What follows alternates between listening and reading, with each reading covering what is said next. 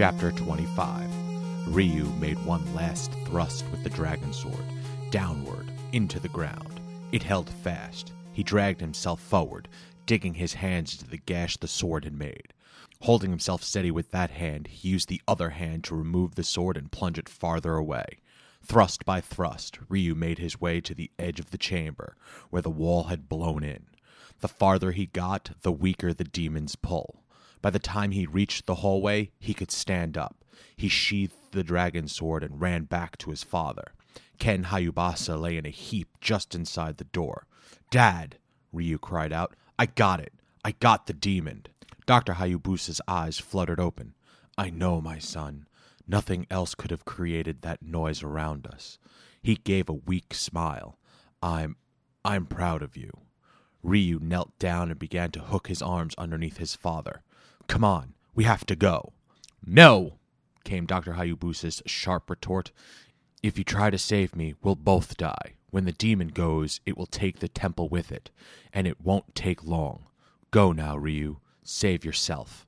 "We can do it, Dad," Ryu protested. "I won't." "Look out!" Dr. Hayabusa shouted. Ryu looked up. An enormous wooden beam had fallen from the ceiling. He jumped out of the way, pulling his father with him. "Ryu, if you wait another second, it'll be too late. Go." Ryu hesitated. His father was right, but he couldn't obey him. He could never leave him to die like this. It would be far better for the two of them to die together, united at last. "Think of your mother, Ryu," Dr. Hayabusa insisted, as if he was reading his son's mind. "If she loses both of us, then the family is ended. She will be alone." A boulder crashed down to the ground inches from Ryu. The force knocked him down. "Go!" the father repeated. "I will not rest easy unless my son and my wife are alive." Ryu made his decision. He got to his feet. I will always think of you, Dad," he said. His face was streaked with tears. Then he turned on his heels and ran out. The black stone path was blocked. He headed in the other direction and found a narrow corridor. There were rooms to either side. Some of their doors were open, and Ryu could see test tubes, massive computers, and vats of molten liquid, all bubbling or short-circuiting, all on the verge of destruction.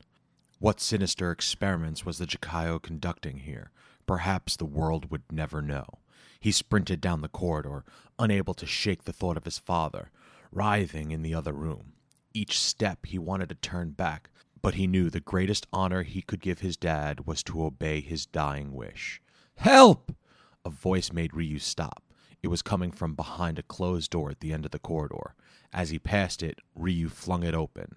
There, sitting tied to a chair, was the red-headed CIA agent.